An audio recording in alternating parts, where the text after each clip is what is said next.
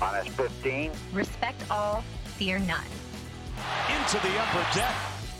Intensity is not a perfume. Oh my goodness. 5, 4, 3, 2, 1.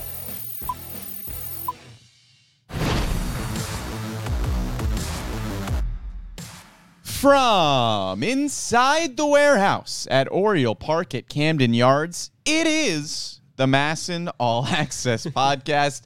Brendan Mortensen, joined by Tim Leonard. And Tim, I am a little surprised you are here and not at the chiropractor after carrying our golf scramble team solely on your back yesterday. We didn't win, though. How did we not win? We shot. Would you like to share the score? Because it was mostly yours. So we played in a charity scramble golf tournament yesterday. Yep. Great time. And I thought we did pretty well. We were 13 under, which is a 59. You know, seems like a good score to me. We were a little bullish after the round. We get into the clubhouse, and we unfortunately couldn't stay because we had to go back for the Orioles game at night. Work. Yeah, I know. But we had a great day, and we thought we might have won, but apparently 19 under won. We weren't even close. No. Six away from even tying what was the winning score eventually. Not close at all. But they cheated, though, so... Yeah, you got to keep that in mind. Right. We don't know them, but they cheated. That's Absolutely. what we're assuming at this point. We're not assuming. I think it's a well-known fact that we would have won if it weren't for the cheating. Right. So anyway, it was a great time, and my back is feeling great. You had some good swings too. We used my ball twice. Yeah, maybe 3 times. There was that one par 3. I mean, huge par 3. You can't forget that one par 3. Yes. That was everything. That is everything to me, and I will carry that for the rest of my life. That in a scramble tournament with Tim Leonard, we used one of my tee shots. Yeah. And that's all I need. But much like my podcast with Paul Mancano, nobody cares about what we are doing outside of the Orioles. Mm-hmm. So let's get right into it. We have a lot to talk about on this edition of the Masson Orioles podcast. We're going to be breaking down what we believe to be the blueprint for how the O's can make the playoffs, and then we will become the general manager, and we'll send them right to October because we have all the correct ideas here. But, Tim, we should start with DL Hall. Gets the promotion to the bigs on Saturday, makes just one start, and then is promptly optioned back down to AAA Norfolk. Very weird timeline, very weird sequence of events. As for the start itself, I think it was very on brand for DL Hall. Incredibly. And, yeah, by that, there was some really good stuff, and there was a lot of strikeouts, especially in the second inning when he struck out the side. There was also some command issues, especially off the jump, which you can't blame him, being a young kid making his first start. Was not an easy stage to make your first start either, which I think is important to note. Going against Shane McClanahan, one of the best lefties, one of the best pitchers, period, in baseball this season. Big divisional game with playoff implications against the Rays on the road against a good lineup. And he was definitely nervous out of the jump and struggled with command. But the book on DL Hall is the stuff will play. He just needs to hone it a little bit. And I think we definitely saw that in this first start. I think I was surprised by almost every facet of this promotion. I mean, we talked about it on the podcast when he was initially promoted. It didn't really make sense outside of just a pure talent perspective because DL Hall has the talent to be a big league pitcher. We saw it even before the season in spring training. I mean, he was blowing people away with a 102-mile-an-hour fastball in spring training. He always has had the stuff, but the command issues were the big question in the minors, and those questions weren't really getting answered leading up to his promotion. I think we thought that when he did eventually get this call to the bigs, it was going to be A, as a starter, and B, it would have been because he answered some of those command questions at AAA Norfolk, and at the time of his promotion, he had an ERA close to 12 over his previous 3 starts at AAA, before making a massive start against a very good Tampa Bay Rays team and a team that you are jockeying for playoff positioning with. So, and like you mentioned, you're throwing him against Shane McClanahan. Yeah, not ideal. You've thrown him into probably the biggest series that the Orioles had in years, in one of the biggest matchups that they've had in years against Shane McClanahan, in a series that mattered so much and so much hinged on DL Hall's start here. And it was, I think, okay to expect a rocky first start because he's a rookie pitcher and rookie pitchers are known to struggle. So it was just curious that they threw him so quickly into such a big situation and then had such a short leash on his big league stay. Well, and the other thing is, we were wondering, and when you guys did the sort of breaking emergency podcast on Saturday, the day after the news coming out, the question was, well, whose spot is he going to take in the rotation? Because everyone else in the rotation has been not great, but at least good and not deserving of being demoted or, losing their spot in the rotation. I think the more I've thought about this, the more it kind of makes sense to me. And I think what happened here is, given how the season has gone and given how the Orioles are firmly in a playoff chase right now, and Mike Elias has said some comments recently saying stuff like, I think they can get it done. And this is just not, it's a huge overachievement to get to this point. And it has completely changed their perspective on how they view the late season stretch here. And also, given that DL Hall is at 81 1/3 innings pitched so far in the season, when you combine his starts at the minor league so far and at AAA Norfolk, that means they need to monitor his innings. And also, they're at a position where they don't really want to remove someone from the rotation right now when you're going for a playoff chase, and you don't really want to experiment on someone that could be a little up and down and isn't trending great. That's why they came to the decision, okay, we're going to use him as a reliever, maybe when they can expand the roster to 14 pitchers here September 1st. And that all makes sense.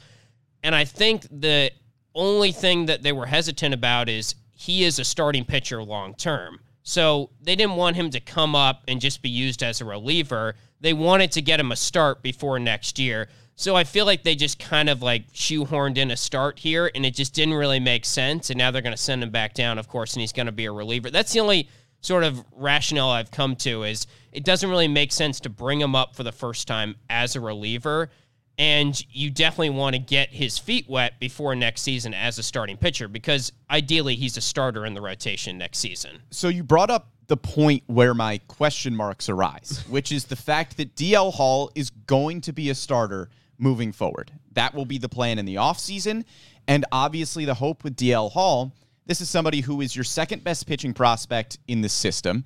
He is your fourth ranked prospect overall, and he is a consensus top 100 prospect. He's a little bit all over the place on top 100 rankings, depending on where you look, because some people are concerned about the injuries. Some people are concerned about command issues. He's been as high as a top 30 prospect, according to some outlets, and as low as a 90-something prospect, according to some outlets. But he is going to be a starter long term. That is the hope for DL Hall, is that he is going to be a front end of the rotation guy because he has that kind of stuff and he has that kind of potential. So my question marks arise, what is the plan with DL Hall in terms of making him a reliever at the end of this year? Because the point for the final few weeks of the season is to develop DL Hall as best you can. That should have been the goal for the entire year, which I'm sure it is.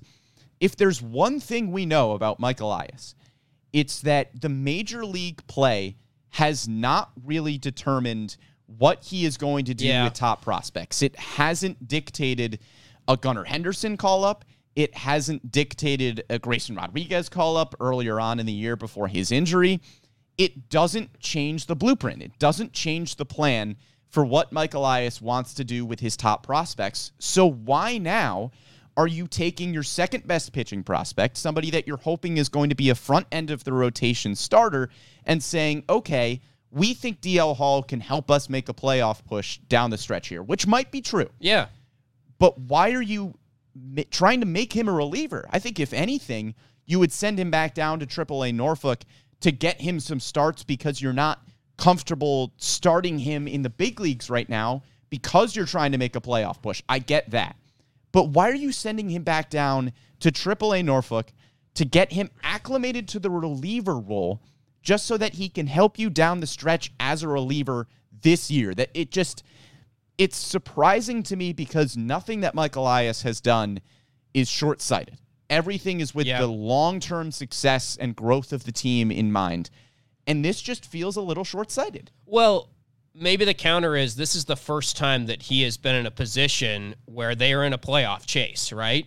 Right. And now is where, I mean, it's hard for us to say, like, I agree with the point that he has never had the viewpoint of, you know, how does this help the major league roster yet? That's always his quote. He has the longest view in the room. Yes, but also, like, he hasn't really had an opportunity like this yet. Right. So this is the first time that we've seen the Orioles in a playoff chase, and whether they're going to make the playoffs or not, or whether you feel they have a strong possibility of doing so, they are right there. They're right knocking on the door of the wild card, depending on when you're listening to this podcast. They're close right now, and they're in big series. So there's no doubt that this is unique territory.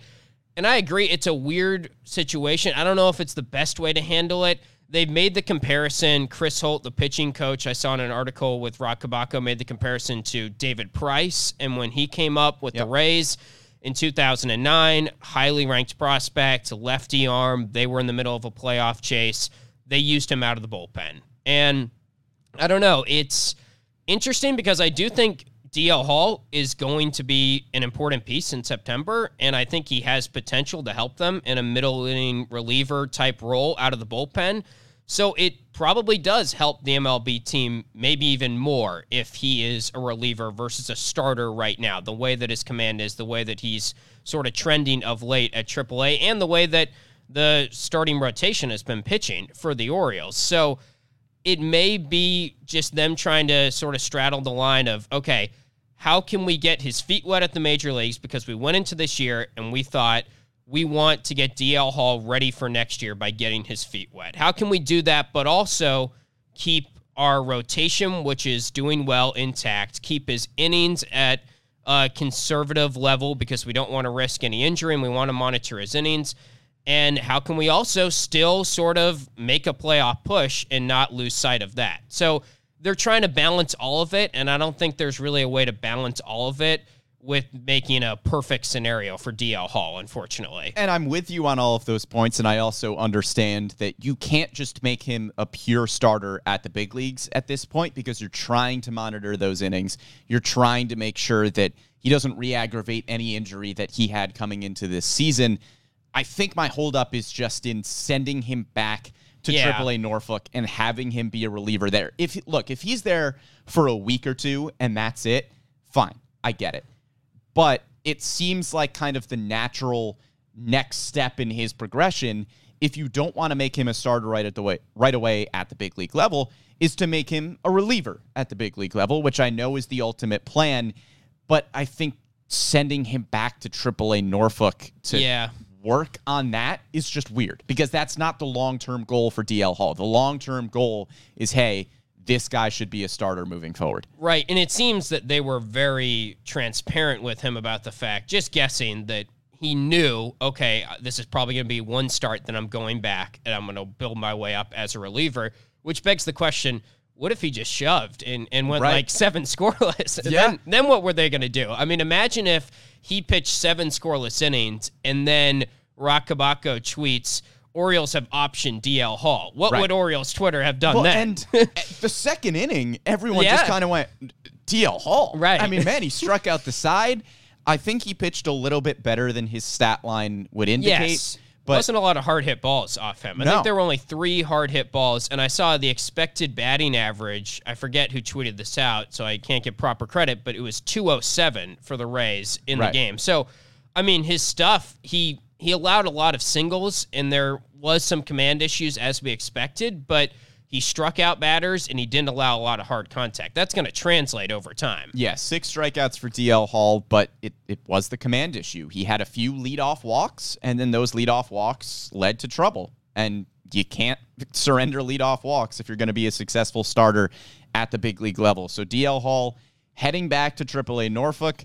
Hopefully, we are hoping that it will not be a long stay there because, like we said, it makes more sense to have him up at the big league level as a reliever for the end of this year.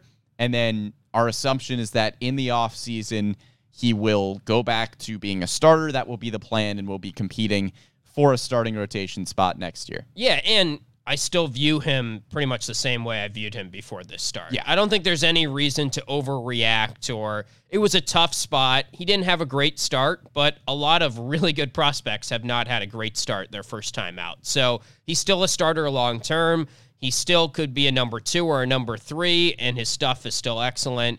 I wouldn't overreact to maybe some nervousness and some command issues. So DL Hall will probably be back up sometime in September in the reliever role, hoping to make the Orioles, help the Orioles make a playoff push here, which is what we're going to be discussing, the blueprint for how the Orioles can make a playoff push, what the team needs to do to get to October baseball, win more baseball games. All right, thanks for tuning into the podcast. We'll see you next week.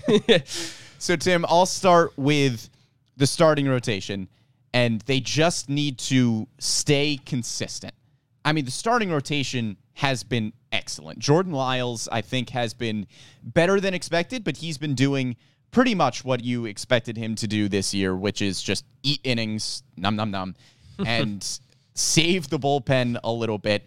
And he just keeps you in games. And in general, that's just what the starting rotation has been doing this year. There have only been 2 games in August in which the Orioles have allowed more than 5 runs, which was the start that DL Hall made on Saturday, where he surrendered 5 runs, and then one just kind of weird fluky game against the Pirates. They did allow 5 runs once against the Blue Jays, but outside of that, the starting rotation has kept them in every single game during this stretch in August, and the bullpen has been great. And the bullpen will win you a lot of games if the starting rotation can keep you in it. Yeah, and it just keeps getting more crazy as days pass that it's still happening, right? I mean, I think when the Orioles first were hovering around 500, which is funny to think about now because, remember, when they hit 500, or they were like 2 games below 500, we were freaking out. And now here they are 5 games above and in the middle of a wild card chase. And suddenly it's become kind of normal because night in and night out, they are playing great team baseball,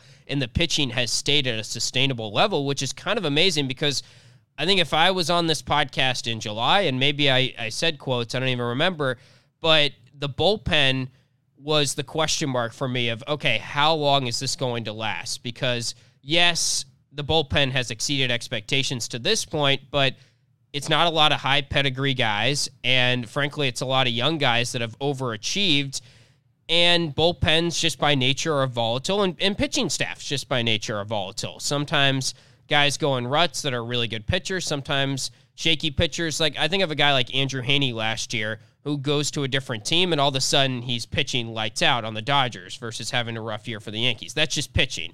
Guys have up and down years by nature. But it seems like whatever the Orioles have figured out as a pitching staff has some more sustainability to it than the stats would indicate. And at this point, you can't help but just kind of, tip your cap to the pitching staff, to the entire coaching staff, and to the pitchers themselves. Because when you see what Austin Voth has done, his ERA plus when he was on the Nationals was a 39. He had ERA 10-something when he was pitching for the Nationals in 19 games this year. He comes over to the Orioles. His ERA plus right now is 126. And ERA plus, the average is at 100. Right. So if you are at a 36, very bad. And then if you're at a 26, you're about 26% better than the average pitcher. And just basic ERA numbers, he went from 10-something to a 3.12 ERA for the Orioles right now. And it's like a somewhat small sample size, but, I mean, he's pitched a good amount at this point. He's had 12 appearances. I think he's up to 8 or 9 starts. So you look at a name like that, and yes, in order to make the playoffs, they have to keep pitching at that level.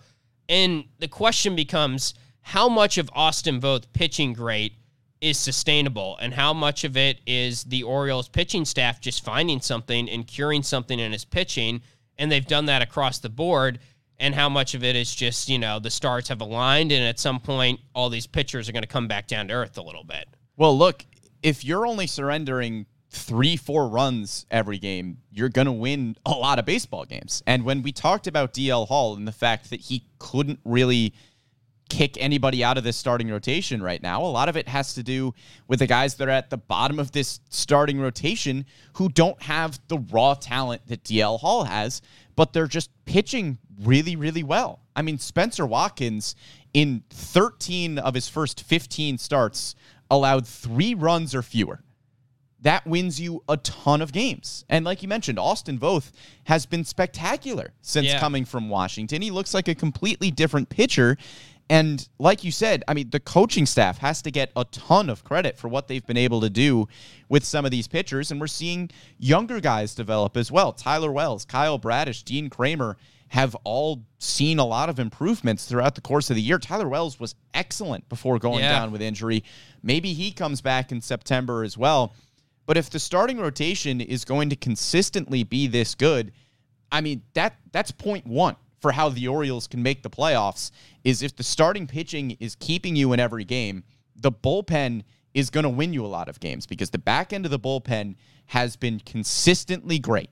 And if you have consistently good starting pitching and a consistently great bullpen, if the lineup is scoring 5 runs a game, you're winning a ton of baseball games. I mean, really, last night's game was a perfect sort of summation of the Orioles season in a way, because they put together this lineup that it gets criticized on Twitter when it comes out, and Ryan McKenna's batting leadoff, but no one has an unbelievable game. Ryan Mountcastle, which we can talk about later, has a pretty good game, and it's good to see him kind of trending in the right direction. McKenna he did have his first career 3-hit game, but the pitching was just like good. It wasn't great. I mean, I guess the bullpen was a scoreless stretch after Kyle Bradish came out, but Brian Baker allowed a couple loud foul balls and stuff like that and loud outs, and you're sitting there like, oh, it's showing some cracks maybe, but they just win, and it's just a team win, and that's what they've done consistently.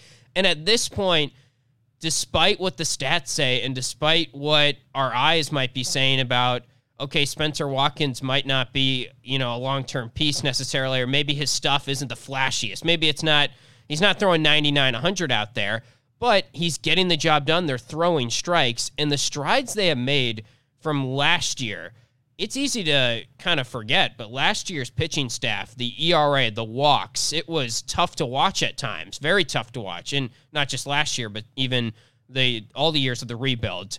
To make that big of a leap, when, yes, I think the talent has gotten better this year in the pitching staff, but they also lost John Means. They've also dealt with now Tyler Wells is on the IL, so there's been some injuries to the pitching staff, and they have made such a big leap. It's just great to see, and I think it's a testament to the coaching staff, really, more than anything. So the starting pitching rotation staying consistent is point number one. And the major point, I think, of this blueprint of how the Orioles make the playoffs. This isn't part of the blueprint, but you mentioned it, so I want to bring it up. Can we have some more faith in Brandon Hyde's lineup? Yes, thank you. I mean, this is somebody who it should be up there for manager of the year because the Orioles are overachieving like nobody's business right now. The fact that we are having a podcast in mid-August about how the Orioles can be playing baseball in October is ridiculous at this point in the rebuild. And it seems like every time the lineup is posted, yes, there have been occasional lineups that are looking a little bit weird and don't score a lot of runs. And a lot of the reason that maybe the lineup is looking weird because there are some AAA guys that could get a promotion and could be filling roles, but we'll talk about that in a minute, which isn't Brandon Hyde's responsibility. But even yesterday, take yesterday's lineup, where Cedric Mullins is out of the lineup because he only hits 200 on the year against lefties. Ryan McKenna is batting leadoff, and Orioles fans are up in arms because Ryan McKenna is batting leadoff. And what does Ryan McKenna do? He gets 3 hits. He increases his average to over 270, which is one of the better batting averages on the team in a smaller sample size. And Brandon Hyde is once again proving that, maybe the big league manager knows how to make a quality lineup.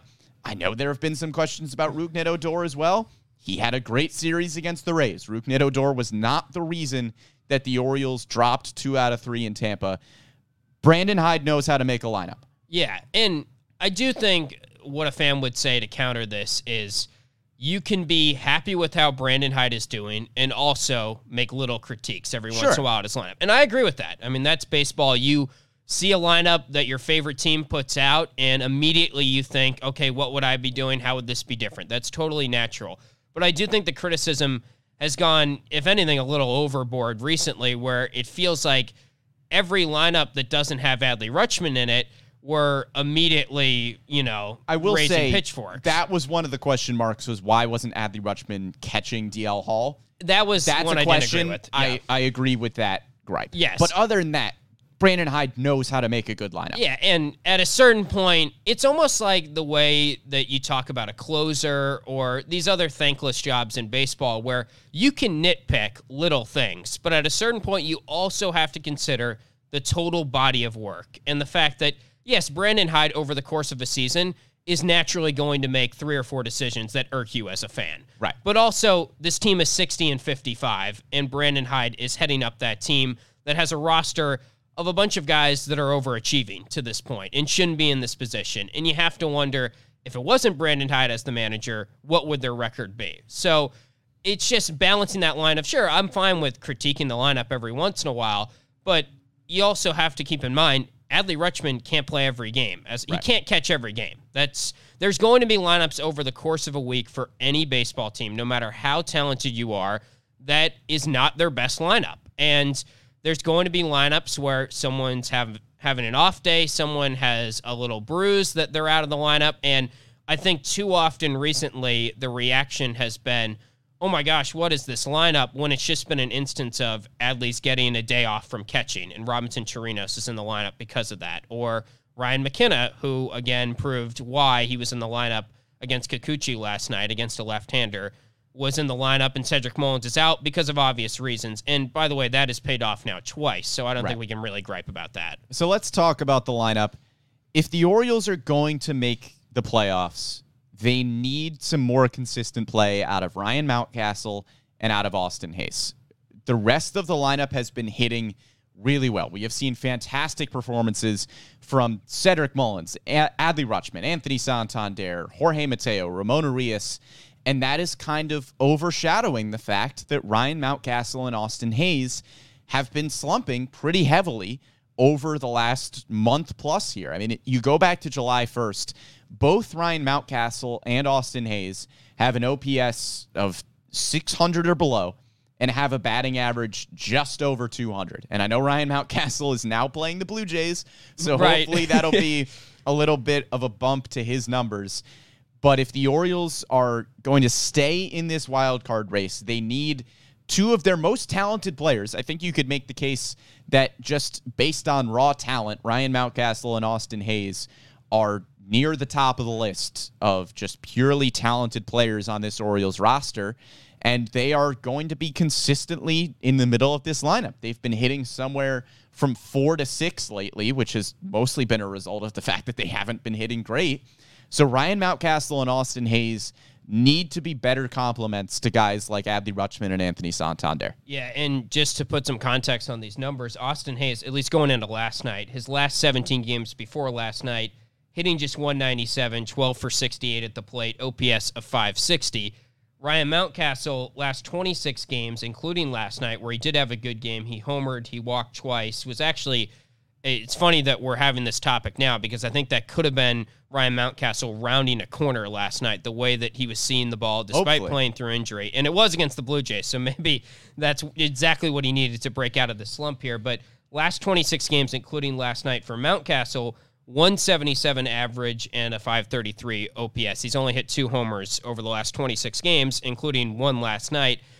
It's interesting because I think you also have to factor in that this is sort of who Ryan Mountcastle and Austin Hayes are. They're going to be a little inconsistent at times over the course of a season just because of the type of players that they are. I mean, they're in the lower percentile of chase rate according to any metric that you look at and StatCast and all that stuff. But they also hit the ball hard when they hit it, especially Mountcastle. He's always up there, exit velocities, and he's just a fascinating player, right? Because you look at his StatCast page and the percentiles for exit velo and hard hit and barrel percentage are all right up there at the top. And then its chase rate is at the bottom. It's like he's either really good at something or he's not good at something. Right. So that's when you have that type of sort of profile as a player, it probably breeds some inconsistency.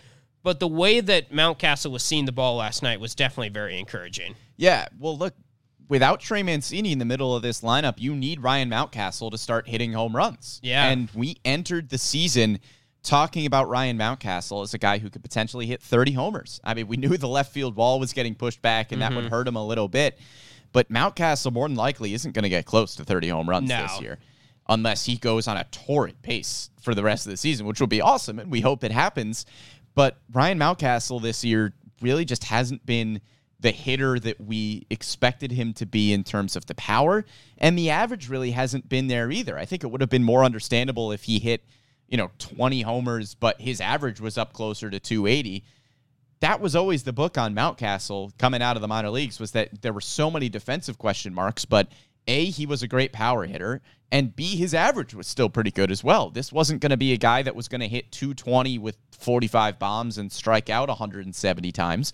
He was probably going to hit like 275 and have 25, 30 homers, and we haven't really seen either of those things come to fruition this year.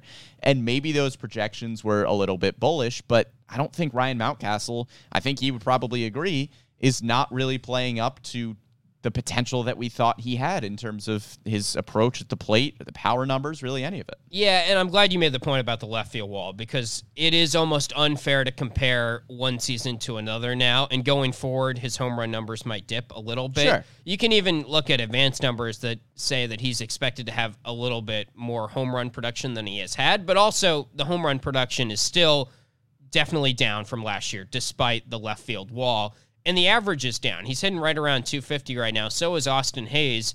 The interesting thing is Mountcastle's expected batting average is supposed to be, or it's right around 277, I think, according to Fangraphs. So out of the two of them, it seems like I'd be a little more confident that Mountcastle kind of finds some form here towards the end of the season. The injury's a little bit concerning, but it clearly wasn't a factor last night. He got hit by a pitch a couple games ago and was back in the lineup last night. Said he was playing through pain, but just the way he was seeing the ball last night was really encouraging. To have 2 walks in a game, that's only the second time this year that he has had more than 1 walk in a game for the Orioles. So that's a stat, and that's something that we'll always talk about with Ryan Mountcastle that you'd like to see improve, and not swinging at pitches outside of the zone. He just had a couple at bats last night where it looked like a different type of player, and a player that wasn't in a slump, and a player that didn't have the profile of a very high chase rate and all that. So that's encouraging. He's also playing the Blue Jays, so I guess this is a good time to buy stock in him. But I do think we will see Mountcastle round into form. Hayes, I would expect to not stay on this low of a decline. The numbers on him maybe don't support as much of a turnaround as Mountcastle, but we still should see him play better. And you're right, without Trey Mancini, that's when it really hits you that, man, you could really use Ryan Mountcastle at first base every game, giving you good production. You could really use Austin Hayes. Yeah, and I think there's got to be a happy middle ground somewhere with Austin Hayes. I mean, this is somebody that we were talking about as a potential all-star I know. For a while. I mean, when the all-star votes were coming out, we were surprised when Austin Hayes was down as low as he was, because he was having an all-star caliber first half of the year. He's just hot or cold, and it's frustrating, right? Yeah. And with Austin Hayes, the colds have been just really cold. Yeah. He's not really coming through in big-time situations right now. And again, I'm sure he'd be the first one to say that he needs to play better, because he is going to be a consistent fixture in the middle of this lineup, as he should be. He's great defensively in a corner outfield, and you're going to keep him in the lineup because of that. But he's just not really hitting right now, and you need Austin Hayes to hit in the middle of the lineup, because right now you have Mountcastle and Hayes, and neither of them are giving you a lot of production in the middle. It seems like Anthony Santander has been a machine lately. We know what Adley Rutschman is doing in the 2-hole here. And then it almost seems like after Austin Hayes, you're getting into the Terrin Vavras and the Jorge Mateos, who are playing really, really well right now. They are really outplaying Austin Hayes over the last few weeks here. And it seems like there's kind of a middle of the lineup lull where you get to the 5-6 spot where you'd maybe have Mountcastle, Odor, and Hayes, and none of them are really hitting. And then things pick back up a little bit once you hopefully get to a Terrin Vavra and Jorge Mateo. Yeah, and I will say it's fascinating this year how when someone's on a cold streak in the lineup, it feels like there's someone on a hot streak to counteract that. And right now that is kind of Jorge Mateo. Terrin Vavra's been good. Adley's just now, I think we can expect this from him. He's Adley at this point. And frankly, it's underrated how good he's been. The fact that he's leading the team in WAR and he's played significantly less games than some of the guys that have started the year at the major league level. He's been outstanding. You can't talk about that enough. But yes, they need more from Hayes. They need more from Mountcastle in the middle of this order. And I guess the good news is, and the positive spin you could put on this, is they have not been hitting well for a while now. The Orioles have been playing a tough stretch of games against divisional opponents. Before the All-Star break and before the trade deadline, you could have made the case, okay, when they went on that winning streak, it was against weaker competition. It wasn't against divisional opponents. They've been doing well at home. They've been doing well against National League competition, teams that they're not going to play towards the end of the season as much.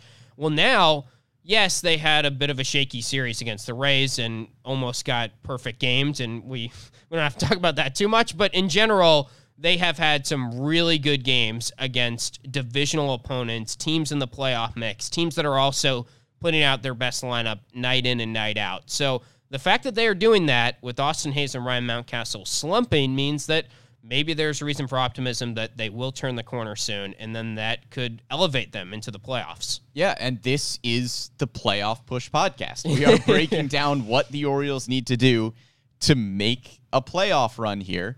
And look, the competition is going to get harder. The Rays are getting healthier. They have not had Wander Franco, Kevin Kiermaier, Brandon Lau, Tyler Glasnow. They have not had a lot of key pieces of their team. They are going to get healthier.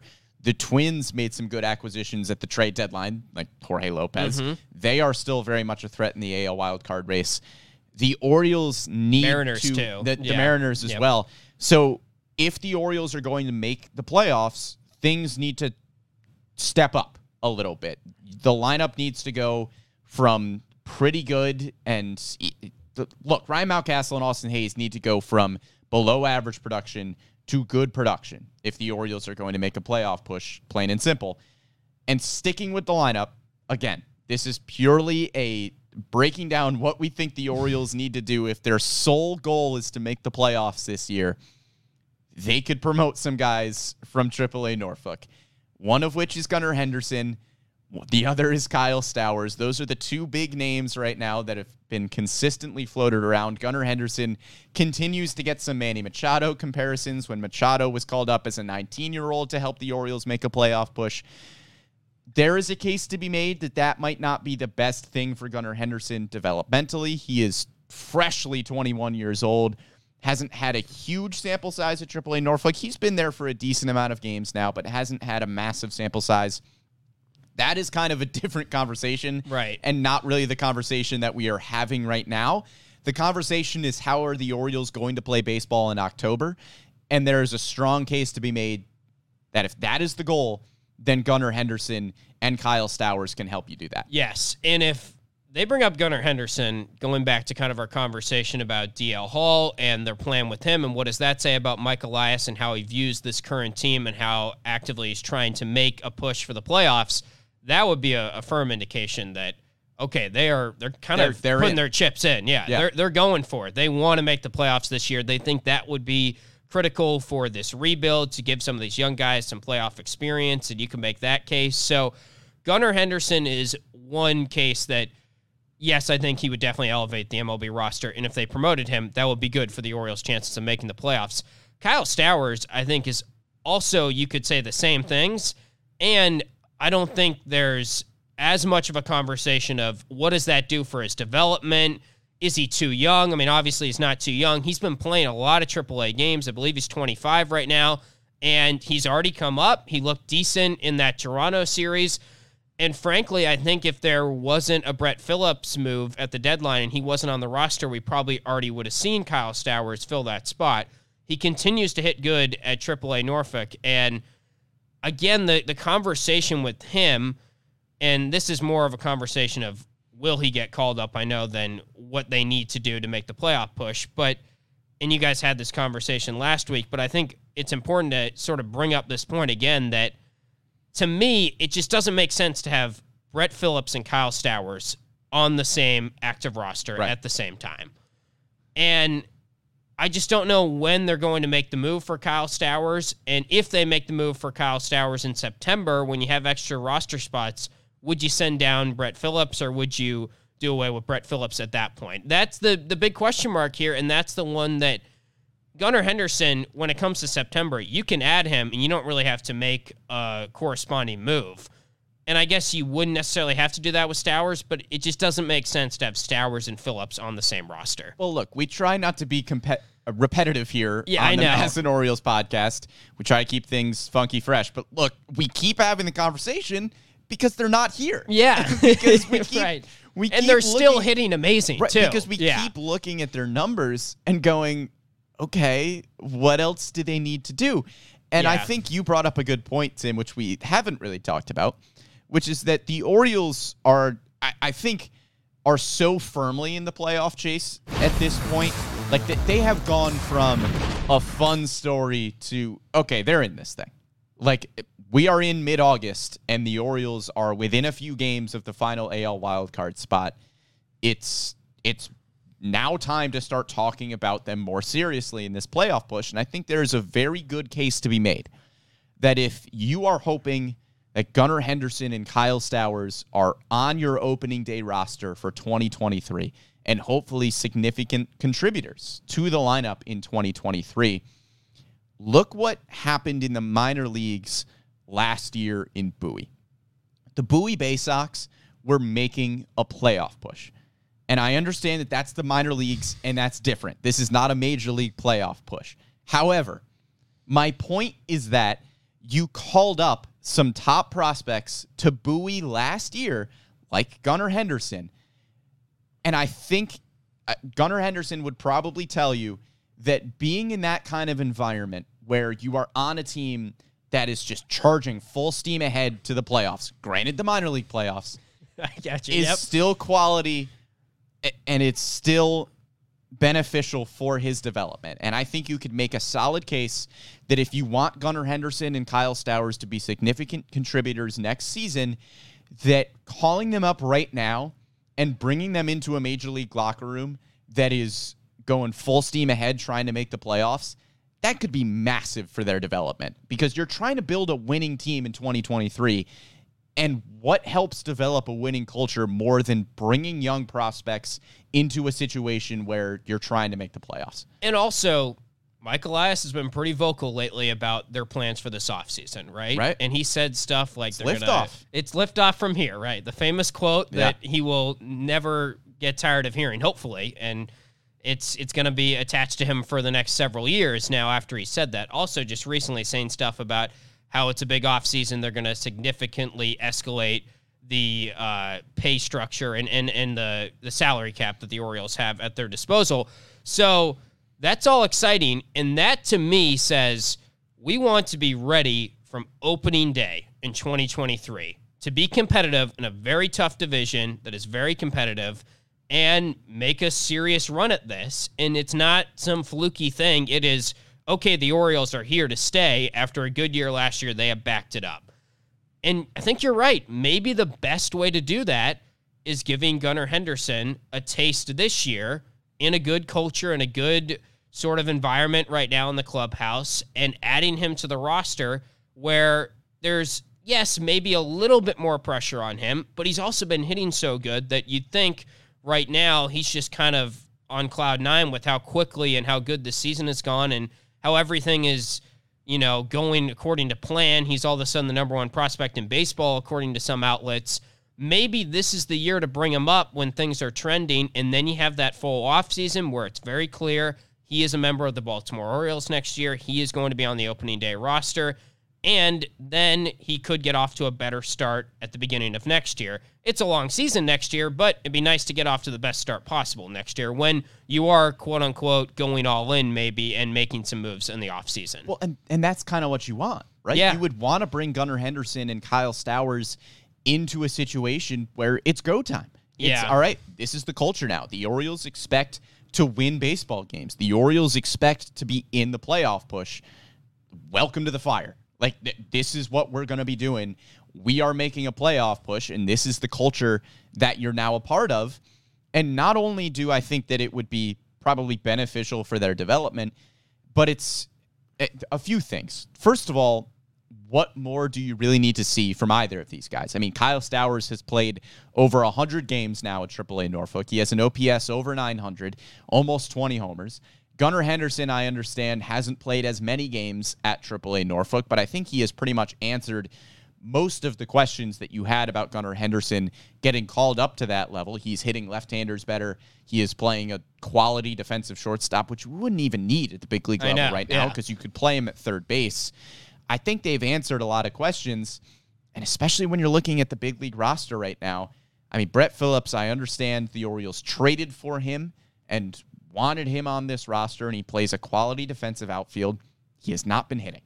Yeah. We haven't really seen Brett Phillips get back to the Brett Phillips of the past few seasons with the Rays. I understand that maybe the Orioles just believe the potential is there because of what he's done over the last few years, but he really hasn't been hitting in the smaller sample size that he's gotten.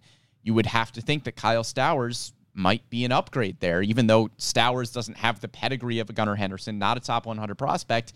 But Stowers is mashing in AAA Norfolk, and Brett Phillips isn't really hitting right now. And the other thing is, if they're going to make the comparison as they did with DL Hall to David Price, well, if you feel that way about one prospect, then you can make that comparison to several other players with Gunnar Henderson, right? Sure. Machado, and I think of even like Xander Bogaerts comes up towards the end of a season. It's very common that we've seen a young prospect get elevated when the September roster expansion happens. You go into the postseason, and they hit pretty well in the postseason. And I would feel pretty confident that if Gunnar Henderson came up, given his pedigree, given how well he's been hitting against older pitchers than him at AAA, now, he probably wouldn't put up the same numbers at AAA. I think our expectations, you'd have to temper them a little bit. Even Adley struggled right out of the gate. Several people struggle, but you would feel confident that he would be making a positive impact on this roster while also getting his feet wet and getting some more experience that could be valuable for next year.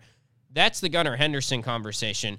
To me, the Kyle Stowers conversation, there's really not a ton of excuses for not bringing him up at some point. And I think they will bring him up at some point soon because I just don't see the season ending where Kyle Stowers made his MLB debut in the middle of the year. And I know it was a different scenario with the Toronto series where they needed a roster spot, but they were comfortable enough to bring him up then. Why wouldn't you bring him up again? I mean, it just doesn't feel right that we'll see Kyle Stowers and we'll look back at his Baseball Reference page in 5-6 years and be like, so he came up for 4 or 5 games, or less than that, I guess, but he came up for a series, did pretty well, continued to hit great at AAA, but he didn't come back up after that. It right. feels like they will bring him up, but then it's, okay, what do you do with Brett Phillips after you bring him up? And I understand the fan perspective of it as well, where you have had some Orioles games lately where the lineup isn't producing as well as you would have liked. And then you look at the AAA Norfolk box score and you see a top 3 of Kyle Stowers, Gunnar Henderson, Jordan Westburg, and they combine for like 6 hits. And you're like, what are they doing down there? Yeah. I mean, man, like they would be, you have to think that they would probably be helping the big league roster, but it's not a guarantee again. And that's the thing we have to keep in mind with Gunnar Henderson and Kyle Stowers is that they are great prospects. And we are hoping that if they got the call to the big leagues, they would be a help and they would be able to push the Orioles towards the playoffs and hopefully get a wild card spot. But Adley Rutschman struggled for the first few weeks that he was promoted to the Orioles, and it's natural for a rookie to struggle when they get up here. I mean, Terrin Vavra played great out of the gate, but Terrin Vavra... He's been an exception. He's just kind of a different player. I mean, that's somebody who is probably going to hit like 5 home runs a year if he's lucky, but he's going to hit, probably 300 if we're, bullish on Terrin Vavra. Less and he's swing and miss in his game. Yeah. Kyle Stowers has some of that. Gunnar has some of that as well, and that's just the type of player they are. You're comfortable with it because you understand that they have a lot of upside as well. Right. Terrin Vavra's just going to be an on-base machine, and we knew that when he got promoted. We didn't think he was going to hit this well, but Terrin Vavra, I think, is kind of an exception. It's entirely possible that Gunnar Henderson and Kyle Stowers could get promoted and struggle. But this is the Playoff Blueprint podcast, and we are talking about what we think could help the Orioles make a playoff push here. Did we miss anything, Tim? I think our 3 big points were that the starting pitching rotation needs to stay consistent. Ryan Mountcastle and Austin Hayes need to start hitting a little better. And maybe you promote some AAA Norfolk guys that could help you. No, I think that's it. The pitching is, to me, the biggest thing, though. Yeah. I know we talked about that 20 minutes ago or something now, and maybe we've talked about the other stuff a little bit more, but these things, the season has been going well because of the pitching, and I don't think you can oversay that. When you look at the Orioles team stats compared to the previous years, batting average, everything like that really hasn't changed a ton. If anything, sometimes you look at their batting average, and at least the last time I looked, it dipped a little bit compared to the year before. Now you can make a case that across Major League Baseball, last I checked, the batting average is down as well. But point is, the big difference this year to last year is the pitching. And that needs to stay consistent because it's a cliche, but, pitching matters more and more as you go deeper into the season. And there's some theory that maybe the bullpen will get more tired and so on and so forth, but I think they've done a good job of mixing in different arms. And at this point, I think it's sustainable, and I think the biggest thing going forward is just to keep pitching the way that they have. Well, there is our foolproof plan for how the Orioles can be playing baseball in October. Next week, when we are back on the MASN Orioles podcast, this might end up being a very different conversation based on how this series in Toronto goes, and the Orioles have a big stretch here to determine where they will be in the AL wildcard standings. Our own Paul Mancano is in Toronto right now covering that series for MASNsports.com, so make sure you are following along with everything Paul has over this 3-game series. The Orioles took Game 1 yesterday, which was huge and goes a long way in adding to our blueprint for how the Orioles could be playing playoff baseball. It gives Paul a game on you in the road trip standings, right? This Are you is still true. keeping tabs on that? That's a big win for Paul. I have tried not to because my road trip record is just terrible. Right. And I don't want to remind the 3 people that are watching this podcast of just how terrible my road trip it's a record sore is. Subject. But thanks, Tim, for just rubbing that in my face a little bit. But I think that will just about do it here for the MASN Orioles podcast. As always, make sure you are tuning in on Spotify, Apple Podcasts, Google Podcasts, SoundCloud, wherever you get your podcast, you can get the MASN All Access podcast. Thank you so much to Amy Jennings for producing today's episode. Thank you for Tim for pinch hitting here a little bit for Paul Mancano. We will be back next week with another edition of the MASN Orioles podcast. We hope to see you then.